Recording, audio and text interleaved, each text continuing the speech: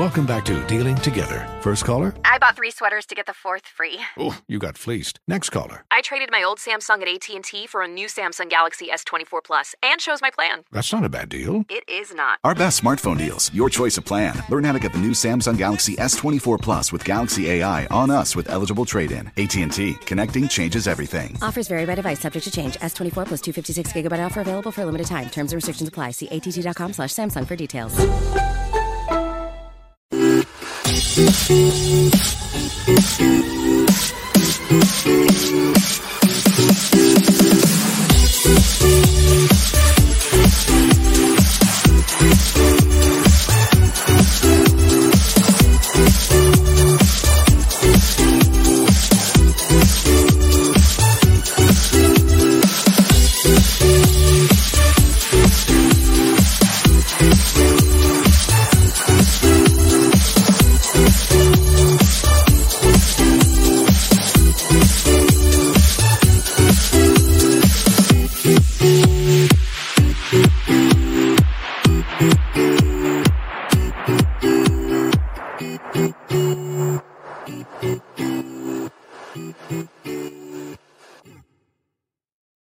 And we welcome you into Crown Corner on this Wednesday, the 16th day of March, 2022. Will Pelagic, Jessica Charman here with you on our 4th voyage on Crown Corner. We come to you off of a impressive showing in Atlanta, although the team falls short at the death on a goal by Jake Mulroney. Jess, I think if we could sum up the entirety of Charlotte FC season, it would be unlucky.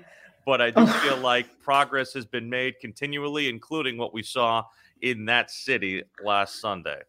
Unlucky. It's heart-wrenching. Every single post-game show, Will, we just look at each other and you're racking your brains about how many times we're going to have to go through this. You talk about luck. It's true. Soccer's a game of luck. Right now, it just doesn't seem to be going our way. The performances are a huge improvement. A difficult first half. I think it would be fair to say Atlanta United really took the game to Charlotte FC in the first half, but the sides and the adjustments that were made, huge improvements in that second half, a really, really exciting second half. And of course, you know, the thing that meant the most to all of us was the fact that we found the back of the net for the first time. You definitely did. We had the ability to bring you a real exciting contest, and we'll bring you our highlight montage in just a moment. But I do feel like the energy that we saw from not just the supporters, we saw it from those who traveled down to Atlanta, but I think also the energy that was brought on by Adam Armour and Harrison Awful at halftime really changed the tone of the game. Look, the substitutions made a massive impact. That's not just a testimony to the players that you mentioned that came on off of the bench. It's also a huge shout out to the manager. Miguel Angel Ramirez noticed the things that potentially weren't going right, the things that Atlanta United were capitalizing on, and he made the adjustments that improved the whole style of play. I wish I had been able to be a fly on the wall in the halftime conversation, because whatever he said clearly changed the whole mindset of the players going out there, because the two different halves were night and day. We had a fun time calling this game for you on the Charlotte FC Radio Network. If you missed any part of it, here is the highlight montage from us to you.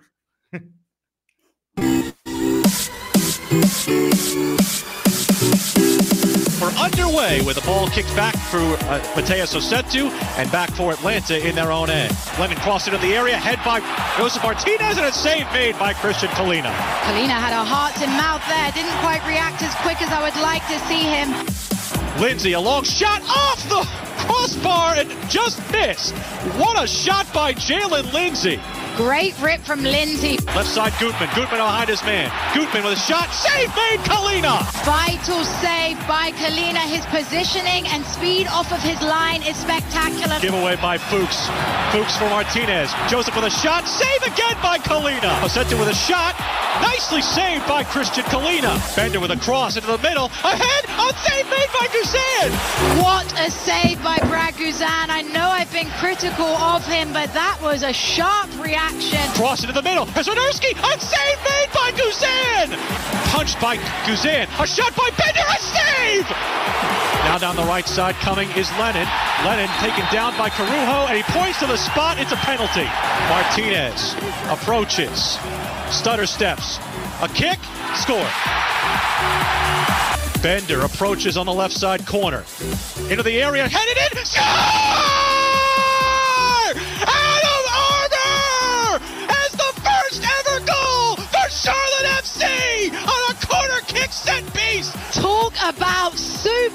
sub. It's a brilliant header. He leaps up above the defenders. It's a fantastic ball from Bender. With an odd man rush, right side for Lennon. Lennon with a centering pass, a shot, save made, Kalina!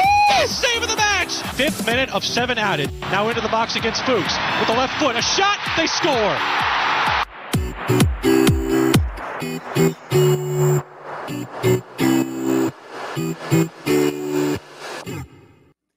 That is the highlight montage from Sunday afternoon's 2-1 loss. And one of the main talking points we had coming out of it, and I hate that this wasn't asked in the post-match comments, Jess, is, the decision to keep the foot on the pedal and go for goal in stoppage time as opposed to playing for one. I know you and I talked about the fact that you like to see a team's mentality, be that of one that wants the whole 3 points. But I wonder if maybe this is a situation later on in the season when you're playing for a point, you at least have the ability to try and sit on it a little bit. I think you learn from it, right? There's parts of me that's very proud of this side for going out and trying to get those 3 points. It can be very frustrating when a team parks the bus, particularly if it's for a long period of time. But having worked so hard to get back into the game, when you see those 7 minutes go up on the board, perhaps in hindsight, knowing how Atlanta United had these aggressive subs, knowing how Charlotte FC was getting fatigued. We mentioned Christian Fuchs, fantastic player who's been very strong across the first 2 matches, adjusted slightly differently to the left back position, was getting quite tired noticeably. Perhaps in that moment, you needed to think about, do we have the legs if we go forward to get back and recover? We talked about on the air whether we wanted to just hold on to the point. Look, they went the other way. I'm proud of that decision, but at the same time, was that what cost us 1 point? Probably. But at the end of the day, you've got to see the positive in it. It shows that you've got a manager that trusts his side. You've got teammates that want to go forward. They don't want to get 1 point. They believe they can compete neck and neck with Atlanta United. So, yeah, like I say, in hindsight, maybe a little bit naive to not understand the risk that Atlanta United had going forward. But again, do you really want to watch a game week in, week out that gets a goal and defends a point? No, that's not fun, is it? No. And I think I'll go back to what Miguel said in my first interview with him. What is life without risk? And so he wants to push the tempo. He wants to push. And if we'd have got a goal, would we have been complaining? No, we wouldn't have said anything. We would have not been saying anything. We'd have been running around screaming in the booth. No. We would have been screaming, and we were screaming when Adam Armour scored the first goal for Charlotte FC. And something that head coach Miguel Angel Ramirez talked about after the game was the fact that he was not even in the squad against LA Galaxy, but because of not only injury, they had to do some reconfiguring of the 20 for the contest. But Miguel Angel Ramirez said Armour earned his way not only into the game day roster, but into the lineup and into history for Charlotte FC. Him as an example in front of the players. Like, this guy was out of the roster, was out of the game, and he came the first day of the week with his best energy, trying to push and make my decision difficult. And the game rewarded him today, having second half, a really good second half, and scoring the first goal of the history. He grew the history today for the club, with the first goal. And I know we'll hear from Adam himself later on, but to me, that's the mark of an ultimate professional. You have to be able to respond to adversity. You have to deal with lows, and every player is going to have lows in their career within a season. He responded to something that obviously really hurt. Let's be honest. Every player dreamed of stepping onto that pitch in front of 74,000 plus fans. To be sat in a technical box watching it, can you imagine how that would feel? So for him to respond positively instead of potentially feeling some sort of negative way about it is fantastic. And now, okay, he didn't step on the pitch in front of 74,000, but everyone's going to remember the name Adam Armour. And he was one of the earliest signings of this club. And to think about that match coming up, basically circled on the calendar for everybody, that first home match against LA Galaxy, and instead you're sitting up next to us in the press box level. They're listening to us through the walls. Literally right next to us. They had to be killing him. But we can't wait to have you hear what he had to say about that moment. We'll have that coming up for you here shortly on Crown Corner. We're also going to preview the next match against New England Revolution with the play-by-play voice of the Revs, Brad Feldman. They got a game tonight, too, that we'll talk about against Pumas UNAM in the Champions League quarterfinals in CONCACAF. We'll also hear from Patrick Aquino, who was part of the contingent of the Carolina Hooligans who went down to Atlanta. That'll be part of our supporter spotlight here on Crown Corner. We encourage you to follow us on Twitter at Willie P. Style, at Jess Talks Footy, and also be sure to ask us any questions you might have. We will answer those for you on Facebook, Twitch, and YouTube on the WFNZ accounts of those, and we'll do those in the final segment with Matt's burning questions. The guy, though, who was not only the talk of the team, but the talk of the league after the contest was Charlotte FC #1 overall draft pick Ben Bender. He was named to the MLS Team of the Week, the first weekly honoree for Charlotte FC, and got all the praise from his manager following the contest. Possible to not have Ben Bender on the 11 today. That's why he played. And because I don't have more wingers, he plays as a winger. So that's the reason. And he's doing amazing. I will not say anything else because you all saw Ben in the last games and today. And today he did really amazing. Only maybe first 15, 20 minutes that I was a little bit scared, nervous, stressed, and it's obvious because he's 2001 boy playing for the first time in a starting 11 in the MLS. So it's normal. But then with the minutes, he was the master of the pitch. Yeah, and I think what's really good about Ben Bender is we had spoken in previous podcasts about, he had done well off of the bench, but something that I thought would improve him further would be getting that start, with getting that nod, because as we've mentioned, for players, it can be easier to get up to the run of play when you start with the defenders. Miguel mentioned, first 15 minutes, a little shaky. Of course, he's nervous. He's getting into the game, kind of like how a sub gets into the game. But as soon as he goes ahead, he gets that 90 minutes. And I think what's really impressive about him, we always mention on air, Will, about the corners. He's able to take them with both feet, which means that he can do both an out-swinging or an in-swinging corner from either side of the pitch. That's very rare to have that ability with both your feet. And one of the things that I think one of the players, or one of the listeners, wanted us to kind of explain is how the formation changed, not just pregame, but with the insertion of Bender and with the insertion of Armour. Miguel Angel Ramirez pushed all the right buttons with that halftime sub of both Armour and Awful on at halftime. You did see a little bit of the struggle from this squad, switching from 3 center backs at the back to now 4 with 2 center backs and 2 fullbacks. That was something that was, I think, mitigated by Armour's inclusion and the way that Awful was able to not only play a lot more back, but he also was able to get forward. They weren't getting that out of Mackenzie Gaines early on in the first 45. No, I think what's different about Awful as a player is he has more confidence defensively than Mackenzie Gaines, but he's also very good at attacking forward. He was able to both make those run forward and play very exciting soccer, but also had the knowledge and positioning to be more comfortable getting back to recover. We saw Titi Ortiz coming off at halftime that may have surprised some people with him being the notable playmaker. He was on a yellow card. He was getting a little chippy, making a few decisions that could have been very costly. Him coming off and seeing Ben Bender move more centrally suited Ben Bender. He was doing well on the wing, but at times was getting a little bit lost.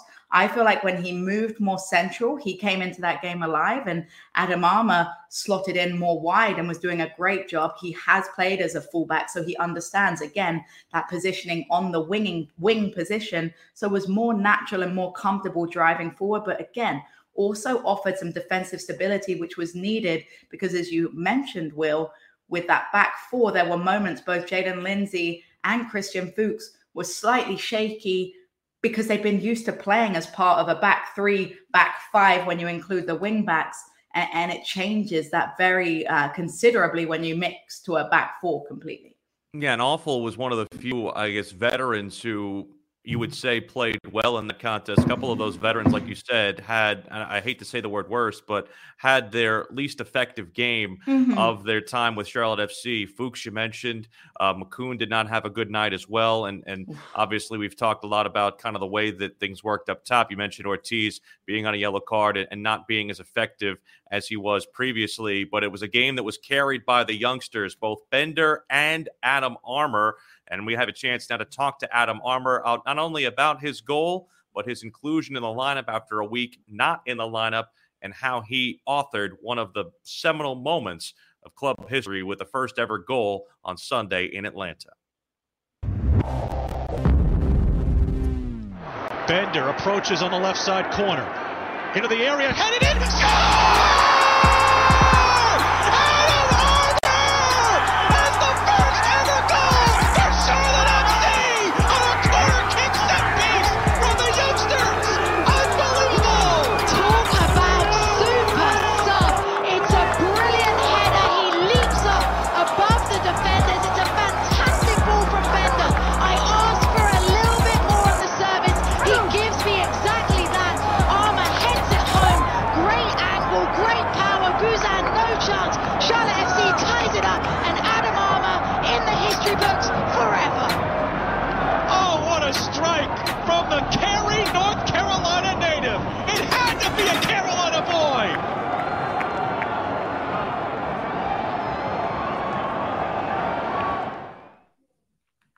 What a moment in Charlotte FC history, and what a moment for the club. And we have the man of the moment here with us on Crown Corner, and that is Adam Armour, man who scored the first ever goal in Charlotte FC history.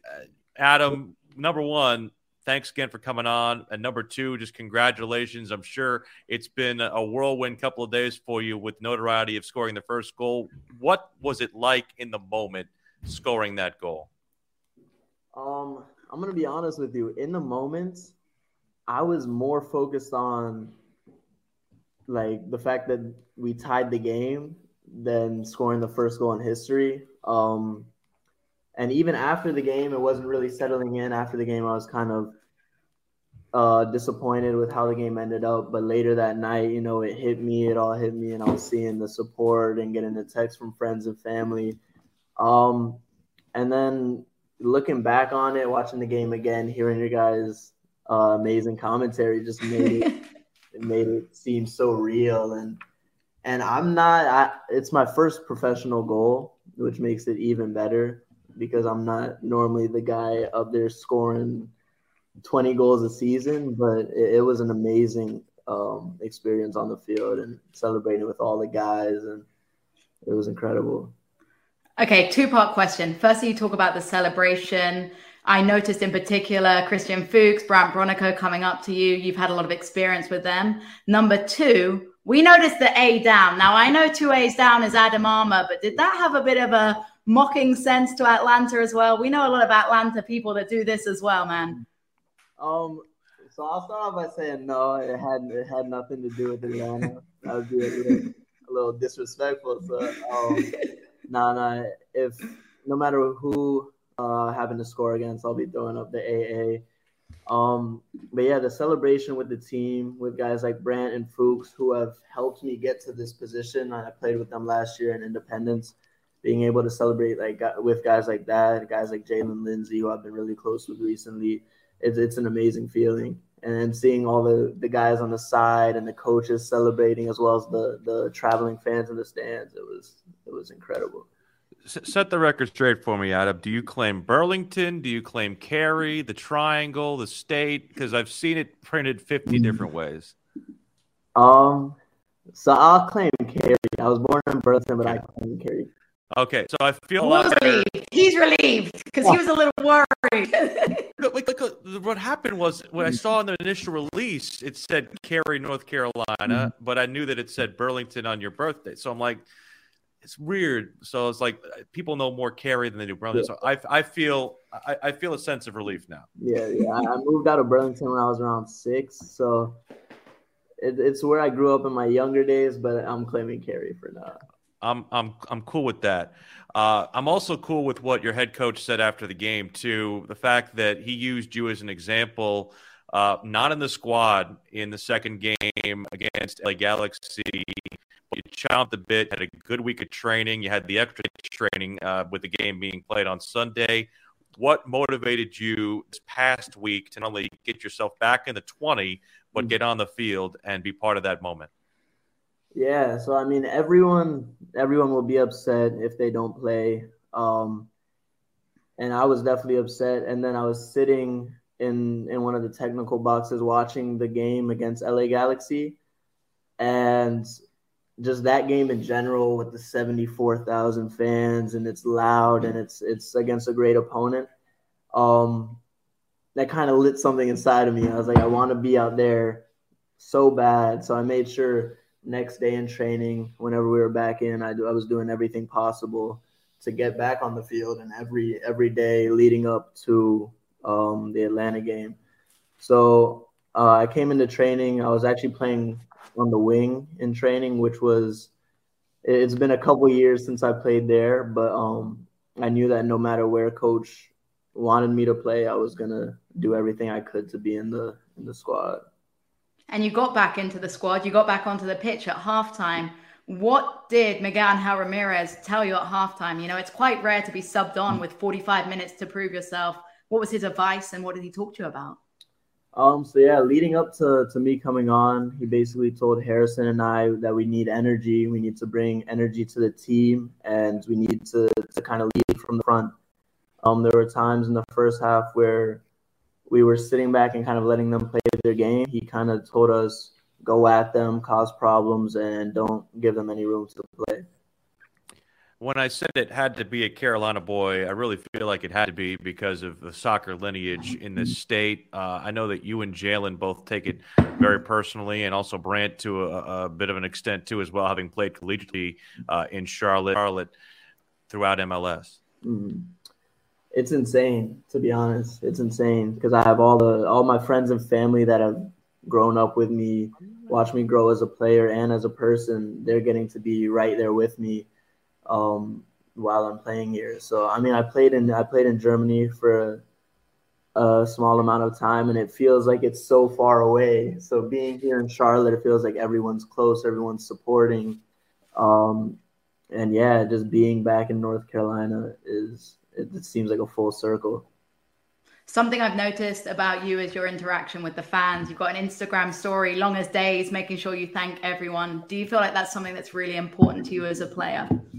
For sure. I think not only as a player, but as a person, I've been taught to show love to the people that show love to you. So I think the fans always come first to me. The fans are the ones that allow us to do what we do. The fans are the ones that support us no matter what. And we know that we haven't been getting the results that we're looking for, but the fans have been with us every step of the way. So without them, we wouldn't be here. And that's why I feel like it's important to show love to them. Just mentioned your connections to Fuchs and Bronico with your time at the Independents, and I found it very interesting when the signings were made and the fact that there's both of you on the roster, a totally patented guy that you can learn from. What is, I guess, the greatest lesson you've learned from Fuchs? Just because I feel like that's a guy who brings a wealth of knowledge that can not only transfer to your position, but I'm sure he can talk to basically anybody on the squad about how things are done. Mm-hmm.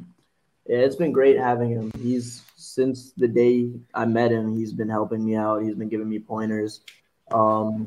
A couple things positional based, because he played left back as well, and he plays left back. But I think the biggest thing he taught me was no matter who you are, no matter how big of a player, how small of a player you are, everybody's going to have ups and downs throughout your whole career. And it's all about how you pick yourself up after facing hardship or facing adversity. So I think that's definitely something that's stuck with me.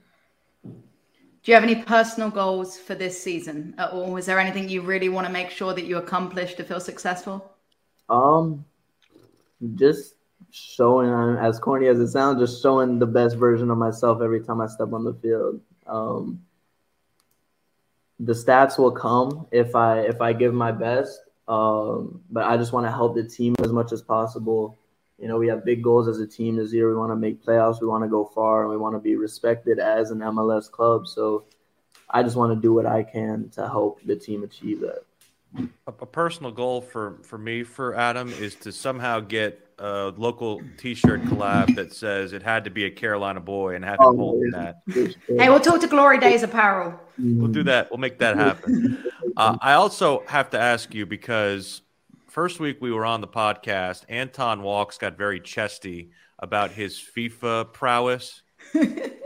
And I have to know. He knows Adam's threatened. He's threatened. No, number one, how good is he? And number two, can you at least best him? Because I think he called you out a little bit about saying, hey, I can maybe get Adam in here and teach him a thing or two. Yeah, so I'm not going to lie. Before Charleston preseason, I would have backed myself. But then we played a couple of games, and it did not go well for me. So I'm just gonna give it to him. He's a very good FIFA player. Does he cheat? What does he do? Is it just because who he uses? What is it? Yeah, he doesn't cheat. He just uses the best teams in the game with the fastest players. So yeah. So you're telling me it's more of a tactical thing. He knows who to pick. Yeah.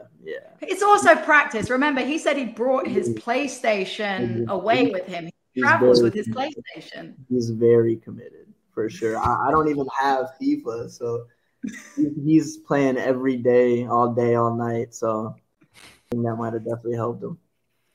What has it been like being in the city too? Just because I feel like this is something, like I said, you said you were from Cary, but being here in Charlotte, you've had a little bit of time now, obviously with your time with the Independents. What's it been like to be ingrained and ingratiated to the community?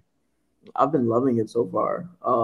It's much different than Cary. There's a lot more going on, and I like that. I feel like it's a city where there's a lot going on, but not too much to where it's overwhelming. And it feels like a very close community. Like you go out and you see people wearing Charlotte FC stuff, and you see people just doing anything together. So I feel like since I've been in the city, I've definitely been enjoying it. Yeah, that's pretty much it. Well, Adam, we certainly love talking to you. I know I speak for both Jess and myself and say that we are so happy that what happened Sunday happened.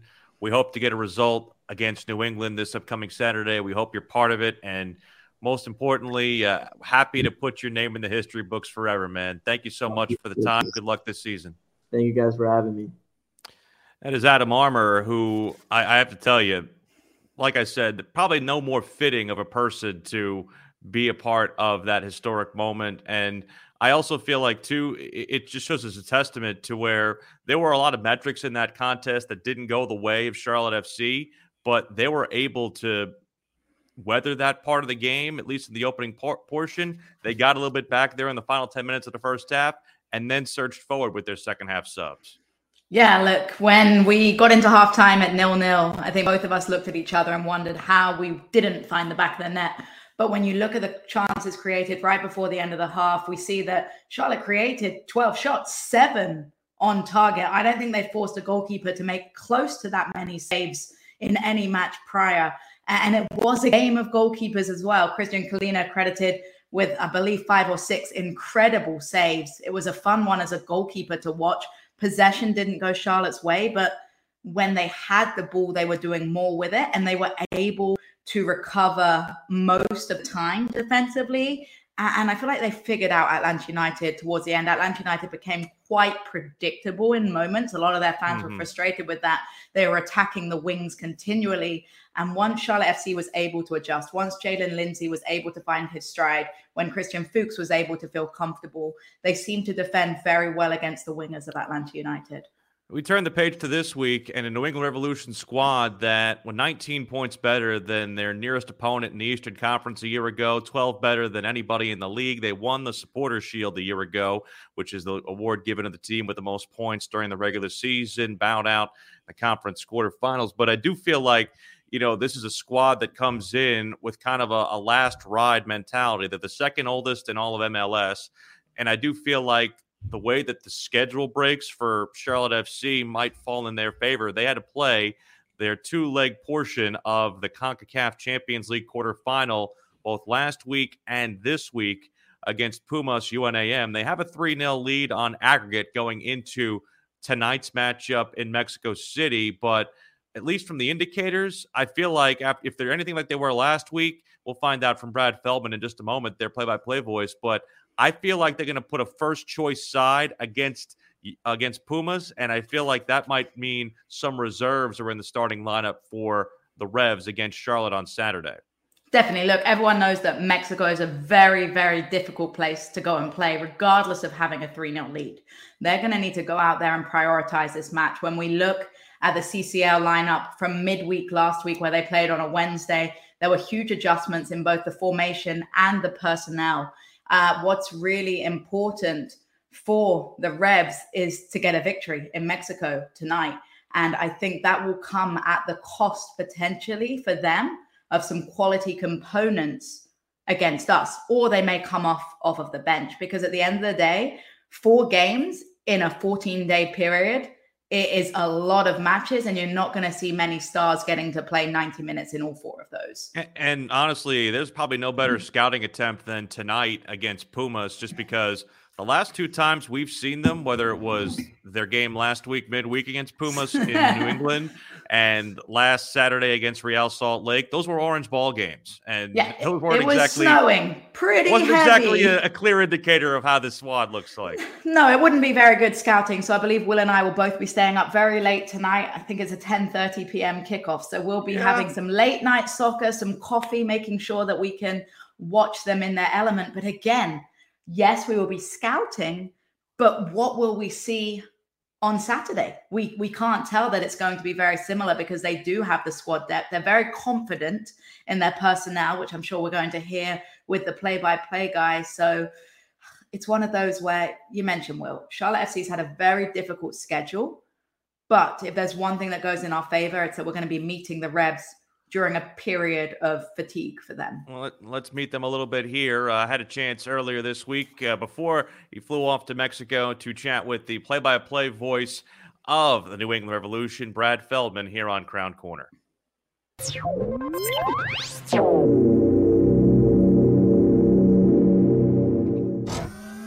Welcome back to Crown Corner. It's time to do a little opposition research. And the New England Revolution are the team that we have next on the docket for Charlotte FC. Man who is their play-by-play voice is Brad Feldman. He joins us now on Crown Corner as we get you ready for Charlotte coming into this weekend against New England Revolution. Brad, I know it's a busy week for you guys. You have a trip to Mexico coming up midweek as well. It's exciting times early here at MLS. Absolutely, Will. Thanks for having me on. Yeah, busy stretch, 5 games, 15 days for the Revs, including the trip to Mexico City midweek. You can already see with the game this past Saturday against RSL that it's been taxing on them, but I think you're going to have fresh players out there against Charlotte in the game on Saturday. I was going to ask you about the last couple of days. I was wondering if you'd thawed out after the last 2 games had an orange ball situation with the midweek tilt against Pumas, and obviously this past weekend against Real Salt Lake. Yeah, we expect that around here in these parts. It's still winter, and this is New England. But we actually hadn't had snow games for the Revs. There's a slightly earlier start because of the World Cup this year. We hadn't had snow games in over 10 years. We had snow before the game at the home opener 2015, which was, late March. And then the Patriots played on snow in 2009. The last real snow game I can remember before last Wednesday was 2005 in the Eastern Conference semifinal, the great comeback win against the then Metro Stars by the Revs. The Wednesday game against Pumas and the Saturday game against Salt Lake, quite honestly, were 2 different things. While you could tell the Mexican players weren't very comfortable in the snowy conditions Wednesday, with the underheating system and the amount of snow and the field crew doing a good job at Gillette Stadium, even though it looked snowy on TV, it did not look like it was really impacting the game that much. Like, yeah, it's a little slippery. The ball ran long. The Revs players as a group all seemed to have their footing and had the right footwear. Pumas seemed tentative, hesitant, and chilly. Saturday night was a whole different thing. Mm-hmm. The snow accumulation was greater than predicted. And while we were expecting winds of 30 miles an hour or so, which is, that can mess up a soccer game. But by the second half, even after the snow started to abate a bit, the swirling winds were gusting up to 50, 60 miles an hour. And that created havoc for the players on both teams. and an unpredictability that I think destroys a soccer game. You heard, I'm sure, the comments from the Revs team captain, Carlos Gil. He used some salty language, said that they should have stopped the game, and it's hard to disagree. We only stop games for lightning, at least in my experience. But that was, I heard that there were like objects outside the stadium being picked up and blown away. Not quite tornadic activity, but it wasn't safe conditions, and it certainly wasn't, it wasn't a true test of soccer. That said, both teams had to play in it, so the Revs can't really blame the weather because Salt Lake came back and did a good job to get the win.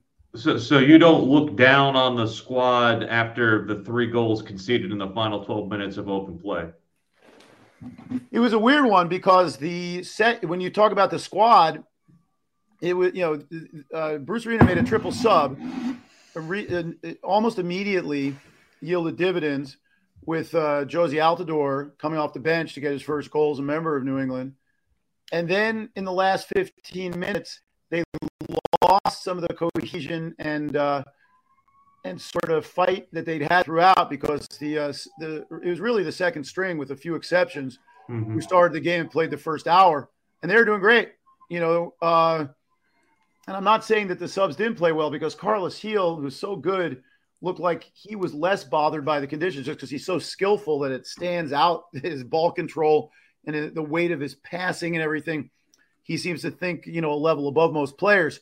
But that said, changing the architecture of the team, but no, I'm not going to say I look down on them because, on the one hand, you got to prevent 3 late goals. Like on the other hand, like the first 2, the third goal is a great goal. The game winner is a great goal by Tate Schmidt. The other 2 goals were just were fluky, wacky ones. On the free kick, they should have blown the whistle because the ball was moving because of the wind, rolling back and forth. And then it was a good free kick by Pablo Ruiz, but I think the Revs defenders had it judged correctly, and then it bent in a way that nobody ever expected or intended, and it dropped to Justin Glad. He did well to turn it home, but like this was just sort of random events created by the swirling wind. So what are you going to do? You just got to throw it away and move on. We know about the bad luck goals here in Charlotte. We've had a couple of those. So definite empathy there. We can feel for you guys, at least through the first couple. With you having a midweek tilt in Champions League against Pumas, you already have a 3-0 lead on aggregate. How does Bruce Arena format his lineup knowing he's got that game coming up Wednesday and obviously a Saturday tilt in the Queen City? I think that, with no disrespect intended to Charlotte, no matter who the next MLS opponent would be, home or away, the first order of business is to get out of Mexico City with an aggregate win and move on to the next round of the Champions League. It's prestigious competition. They have a 3-goal lead, but you can't say going down to Mexico City and CONCACAF competition that anything like that is safe. So I think he puts out his strongest lineup Wednesday. If they get an early goal, then, he'll probably goes to his bench to try to lock it down because then with the away goals rule, Pumas would need 5. You could see them getting 3. Getting 5 would be, one of the great feats. And I think the Reds have a lot of squad depth. I think that if those legs are tired or if it's nasty, Wednesday, you just never know what happens when you go into one of those Champions League away fixtures. I think you'll see a strong lineup against Charlotte, but I don't think you're necessarily going to see, Buxa Heel and Bo. You know what I mean? Like I was surprised he rested DeJuan Jones against Salt Lake, but Ryan Spalding, North Carolina player, came in his Revs debut and did really well. I wouldn't be surprised to see Spalding play on the left side. I don't know how he chops up the center of midfield. But the Revs were a good road team last year. And, what I'll say is that they can put out a second 11 that, there are a few teams around MLS who would be happy to have them as their first 11. You know what I mean? Like if you're bringing Jozy Altidore off the bench, international players like Arnor Traustason, Omar Gonzalez, John Bell as center backs, like those are pretty good players. So whoever is on the field against Charlotte, they know there's going to be a big crowd and they're going to be up to try to get their first home win, that that's going to be a tough assignment. So I think even if he rotates his squad, no Charlotte FC fans should take that as a slight. Like that's just the fact of their schedule right now with so many games in such a short span. And it's a squad, too, that you said that there's plenty to like about it. You know, Leggit's obviously legit. You think about Altidore, you mentioned, and obviously the reigning MVP and Carlos Heel. It's a squad that is the second oldest on average in MLS. Does it have the feel of a kind of this is the last ride for a lot of guys after a Supporter Shield last year? Do you feel like this could be like the real go for it year for Bruce Arena's squad? I felt like last year was a good year, and they went for it and – ended up going out on penalties in the conference semifinals, was disappointment. I don't know if the sort of average age is really a true metric, because it's sort of top heavy with the likes of Gonzalez and Altidore. And I don't know if those guys, when you look at the young talent coming through who don't even play yet, like Damian Rivera, Justin Renix has only had maybe 7 or 8 MLS games, homegrown player. Noel Buck, 16-year-old they signed. There's a lot of promise up and down through the squad, and you have guys like Buxa, who may or may not leave, Heel, who's still in his prime. And so my answer to your question is they want to win with this group, but Bruce just re-signed a multi-year deal, and I don't think they see this as a one-year project. Looking obviously at the way that you'll be tactically, we know that at least the way that Charlotte has played the first 2 weeks, they've seen a variety of different pressure styles to try and come at them. Charlotte plays a lot at the back. How would you expect New England to attack that style? Will you expect a high line of confrontation, or will it be something where they might sit back a little bit more and not be as much the aggressor? The signature of the Revs since Bruce arrived, and especially since he's gotten more of his players in, has been to press on the road, to try to play away from home the way they play at home. But because of the fixture congestion, it's hard to know to what extent they'll do that. Sometimes they do that intermittently, like they'll try to get on the front foot the first 10, 15 minutes, then drop off a little bit. Sometimes they play very compressed. So the line of contention is, say, 3/4 of the way up the field, but they also hold it high line. Sometimes they're really just like stepping into it, and it's, full sort of counter press type of a situation. But it's not usually the same thing over 90 minutes, and the timing is different. And I think some of it will have to do with what they scout and see as potential, points of weakness or something that they could exploit. So I would just say in general, they're not a team that goes on the road and parks the bus. Brad, we know that you guys have to clear customs tomorrow and all that stuff. I know you're going to have an extended stay here in the Charlotte area after your visit to Mexico. We hope you guys enjoy it and come back from Mexico safe and sound. Will, good to join you. Thanks very much. As Brad Feldman from the play-by-play team with the New England Revolution, he and Charlie Davies do a fantastic job up there.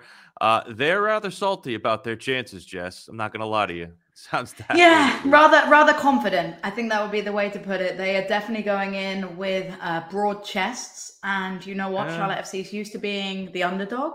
I think you go out, and sometimes when players are very overconfident, when they underestimate what they're going to be met with, it can meet a lot of frustration. We saw it in LA Galaxy. We saw the body language of the players change. I think this is one of those games where Charlotte FC stays neck and neck. They create chances like they did against Atlanta United, and they really get to the heads of the Revs players. I feel fairly good about it. I'm excited. I think it's a home game. The crowd is going to create that advantage for Charlotte FC. And at the end of the day, they can think they have an incredible second 11 that could beat Charlotte FC. I tend to disagree. I think that players that are not fresh and used to minutes always struggle compared to players that are fresh with minutes. So I'm okay with being the underdog, Will. I think it's a position that we're going to get used to, and we're going to thrive from it. And as you can see on our screen, plenty of tickets available for you to go to the game this weekend. CharlotteFootballClub.com, Ticketmaster, or the B of A box office. They'll have the walk-ups like they did for the opening contest against LA Galaxy. We had an opportunity, though, also yesterday to talk for the first time to Kamil Jozwiak, the new designated player signed by Charlotte from Derby County. And he talked about not only how much he loves to be part of this club, but also how much he's happy about joining his fellow countrymen, Karol Swiderski and Jan Zabaczynski, on the roster. Very well. We played together. We played together in under 19 national team, after under 21 national team, and now in first national team. I know Jan also from under 21 national team, and maybe I know Karol better because we play a lot of games together. And I think our cooperation should be good. I hope you will see on the pitch. We know each other a lot. So I spoke a lot of times before the transfer with Karol. He told me a lot about the club, about the whole atmosphere, about like how big is this project. So that was impressive as well. And I hope we'll show our quality on the pitch together. Fantastic news for Charlotte FC. If there's one thing we've been slightly critical about or concerned about, it's that sometimes you can tell the disjointedness between the midfield, the forwards, the wingers, because they haven't played a lot of time together. So to bring someone in that understands the way that Karol Swiderski plays, understands the service that he wants, it is fantastic. And I'm really excited to see two players that have those minutes at the highest level. And that's no disrespect to MLS, but when we think about it, the international level, it's just a different kettle of fish. And for them to have connected and played well together at that level, very, very exciting times for Charlotte FC. And it could create, too, Jess, a little bit of a crowded room there in the forward room, because you're going to have Swiderski, you're going to have, obviously, Jozwiak. You're going to have Ben Bender, who's playing very well. If he continues to play well, you can't take him out of the lineup. You've got Jordi Reyna, who we saw back at training earlier this week. You have Danny Rios, who you added from Nashville. There's going to be a lot of jockeying for minutes. It's a good problem to have. And for a side that was being criticized very openly and very strongly for not having enough forward presence, it's very refreshing that they've gone out and they've acquired players that are going to add that. And remember, there's still time. The window doesn't close until May, I believe. So still time to add a few more components to this side as well. Well, we heard from our friends in Atlanta that they had not seen a traveling contingent for a regular season match like any they saw on Sunday, with the Charlotte fans heading down I-85 to the ATL. One of the guys who was part of the group that went down was Patrick Aquino of the Carolina Hooligans. He joins us for this week's Supporter Spotlight.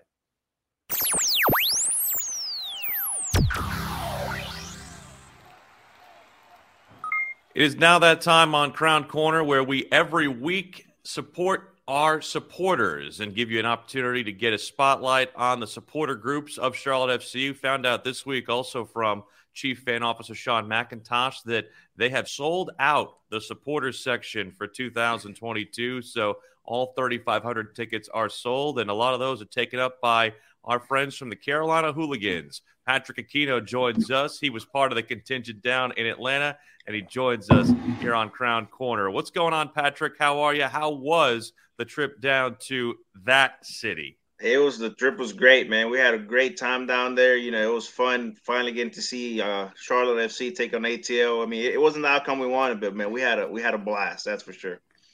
Now, what must have been part of that blast was seeing the first goal. We've seen some videos of the celebration from your perspective.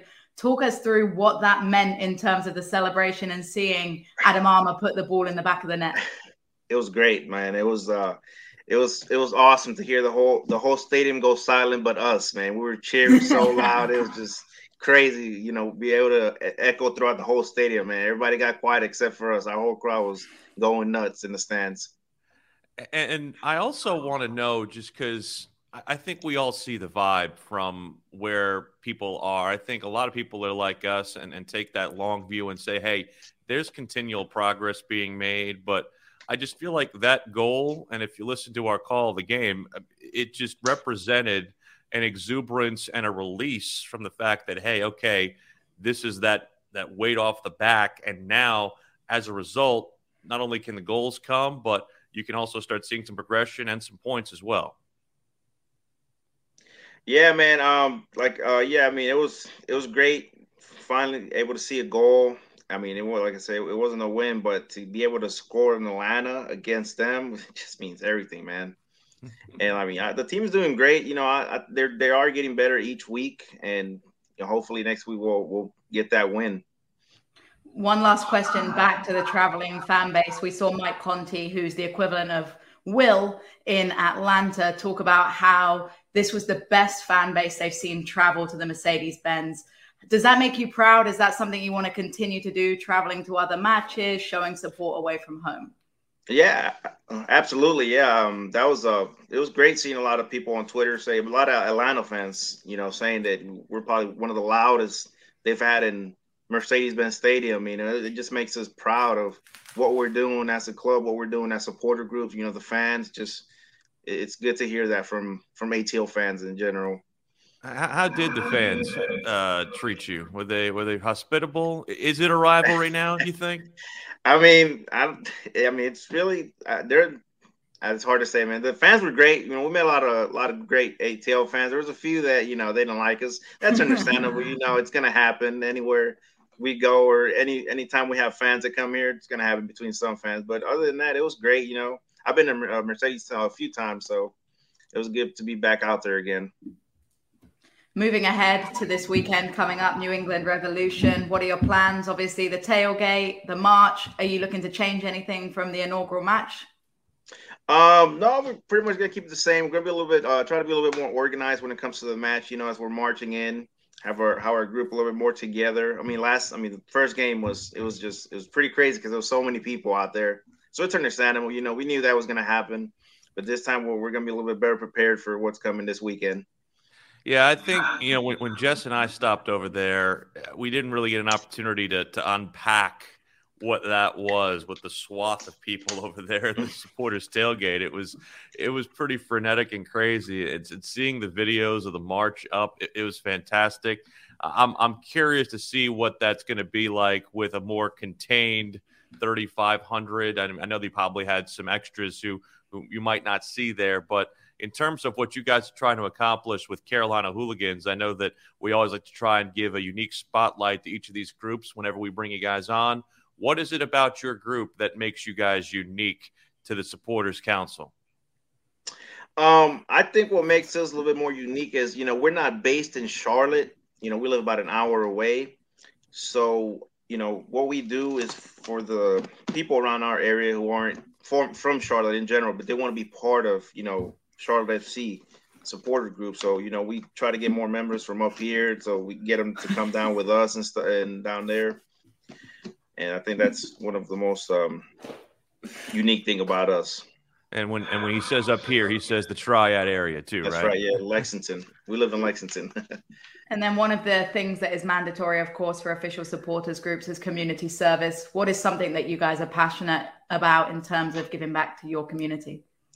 We're actually working on a few things right now. The last biggest thing we had was a little bit back in Christmas. We donated some toys to to a hospital. We had that going on, and we're still working on a few things that we need to do for our community around here. And we'll post more about that later on in the season. I also want to feel like, too, because even though I see you guys in the Triad, I see Carolina Hooligan stuff all around, not just in Charlotte, but I see people all over the place. Are you guys trying to expand your reach a little bit, or is it still contained in that upper portion of the state? No, we actually have members in South Carolina now too. Shout out for Southbound for letting us have some members out there. But yeah, we have members in South Carolina now. We actually got members in Raleigh too. We're probably gonna start chapters here. Like we never expected this to blow up as much as we thought we were. And then after this our first home match, it just we got people sending us messages saying they want to join, they want to be part of our group, and we're gonna have to expand here soon, get a few chapters going. More money, more problems, man. Yeah. What about TIFOs? TIFOs, we were so excited to see the first one. Is that a collaborative effort, or do you guys do it individually? Do you all put your heads together for TIFOs? No, we all group all the supporter groups work as one. We come, we have this committee. We come up with ideas, whatever ideas we have, and that, we want to be together when it comes to stuff like that. That way we can all just be one, because we're supporting for Charlotte FC. We're not individual. Yeah, we are individual groups, but we're all for the same cause, and they want us to work together for all that. That first TIFO was kept as a very, very veiled secret. We did not get any advance notice on what it was going to look like, or what it was going to be. Everybody just told us it was going to be crazy. Putting Queen Charlotte together, that was an amazing effort. What was it like for you as a supporters group VP to not only see that unfurled, but to see the process of that getting put together? It was great. I didn't know exactly what they were coming up with. When we went to go paint it, me and my wife actually went down to Charlotte, and when we saw like what it was, we're blown away. Like we're so proud of what they came up with, and it was amazing to be able to work on that, and then to watch it get put up. It was so great. Well, Patrick, we appreciate the time, as always, from the supporter groups. Let people know how they can get in touch with you guys and possibly join the Carolina Hooligans. Yeah, you can look us up on our website at LosCarolinaHooligans.com. You can also find us on IG, Carolina Hooligans, or on Twitter on Los Hooligans 336. We have a tree link on there that directs us to all our social medias, and just look out for us too in the games. If you see us coming out to the tailgate, we're open arms to anybody that wants to come kick it with us. You got to get yourself inside the chant committee and get us an opportunity to have an Adam Armour specific chant after he scored that first goal, though. That's good. That's being worked on. It's coming. Appreciate the time, Patrick. As always, we'll see you on Saturday. Hey, I appreciate y'all having me on here, man. Thank y'all. That is Patrick Aquino here on Crown Corner. Fantastic stuff from him, and plenty of stuff going on with the supporter sections. Again, 7 o'clock is the kick time on Saturday night. Should be a lot of fun going on at Bank of America Stadium and that tailgate lot on McNinch and Moorhead. It is time now to bring in Matt Hogan, our great producer, the mustachioed maven himself, for Matt's burning questions of the week, pal.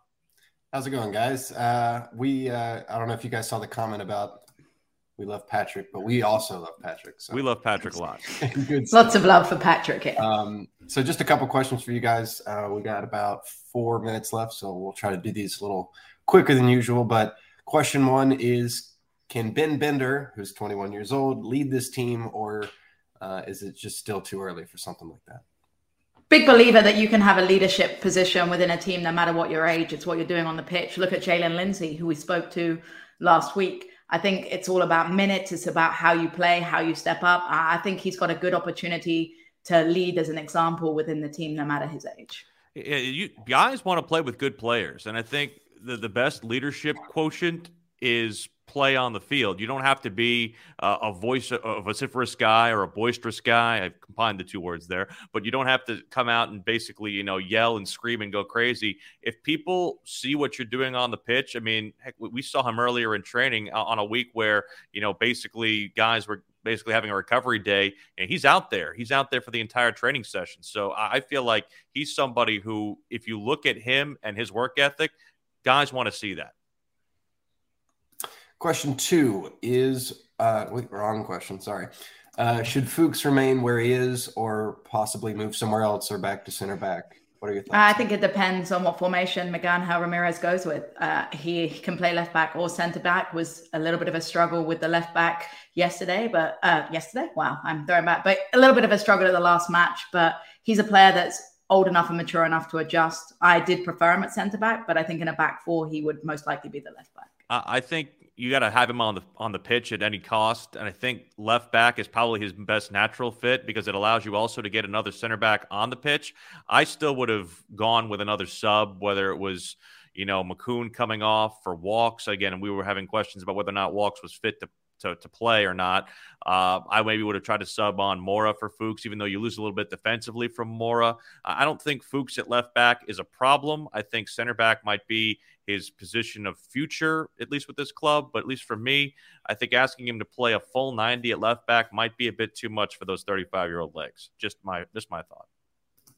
Last question. What are your thoughts on Alcivar and Sobaczynski's limited game time so far, and will that change soon? I think with Sobaczynski, it's all about age and experience. He's in a very competitive position, lots of competition at that centre-back. So that's going to be a struggle for him. He's got to learn, and he's learning from the best with experience there. In terms of Alcivar, we've mentioned that the manager's looking for a very physical component. Alcivar is a little less physical. He's not used to MLS, the Ecuadorian league, slightly less physical, more about skill. So I think it's going to take a little bit of time for him to get used to it. I'd like to see him coming off the bench and maybe getting some minutes. And I don't mind seeing him, getting a little bit of motivation. And I think, we almost thought that we would see Sergio Ruiz play as well on Sunday, but Mother Nature had other ideas, and we're happy to at least tell you that mom and baby are doing well, and Sergio is doing well with the brand new birth of their new baby girl. So we're happy about that, and maybe we'll see Sergio get some minutes too, as well as Jordi. And again, you can only play 16. I mean, at least the max on that match. So at least from that perspective, there's going to be a couple of guys maybe with some hurt feelings, but we'll see how that plays out throughout the season. And you're going to need all 20, at least from that perspective too. It is a long season. It's a condensed season, 34 games. I think Jordi's moment is still to come here with this squad. Well, we hope that you guys have enjoyed listening and watching us. This podcast really went really fast for us today, Jess.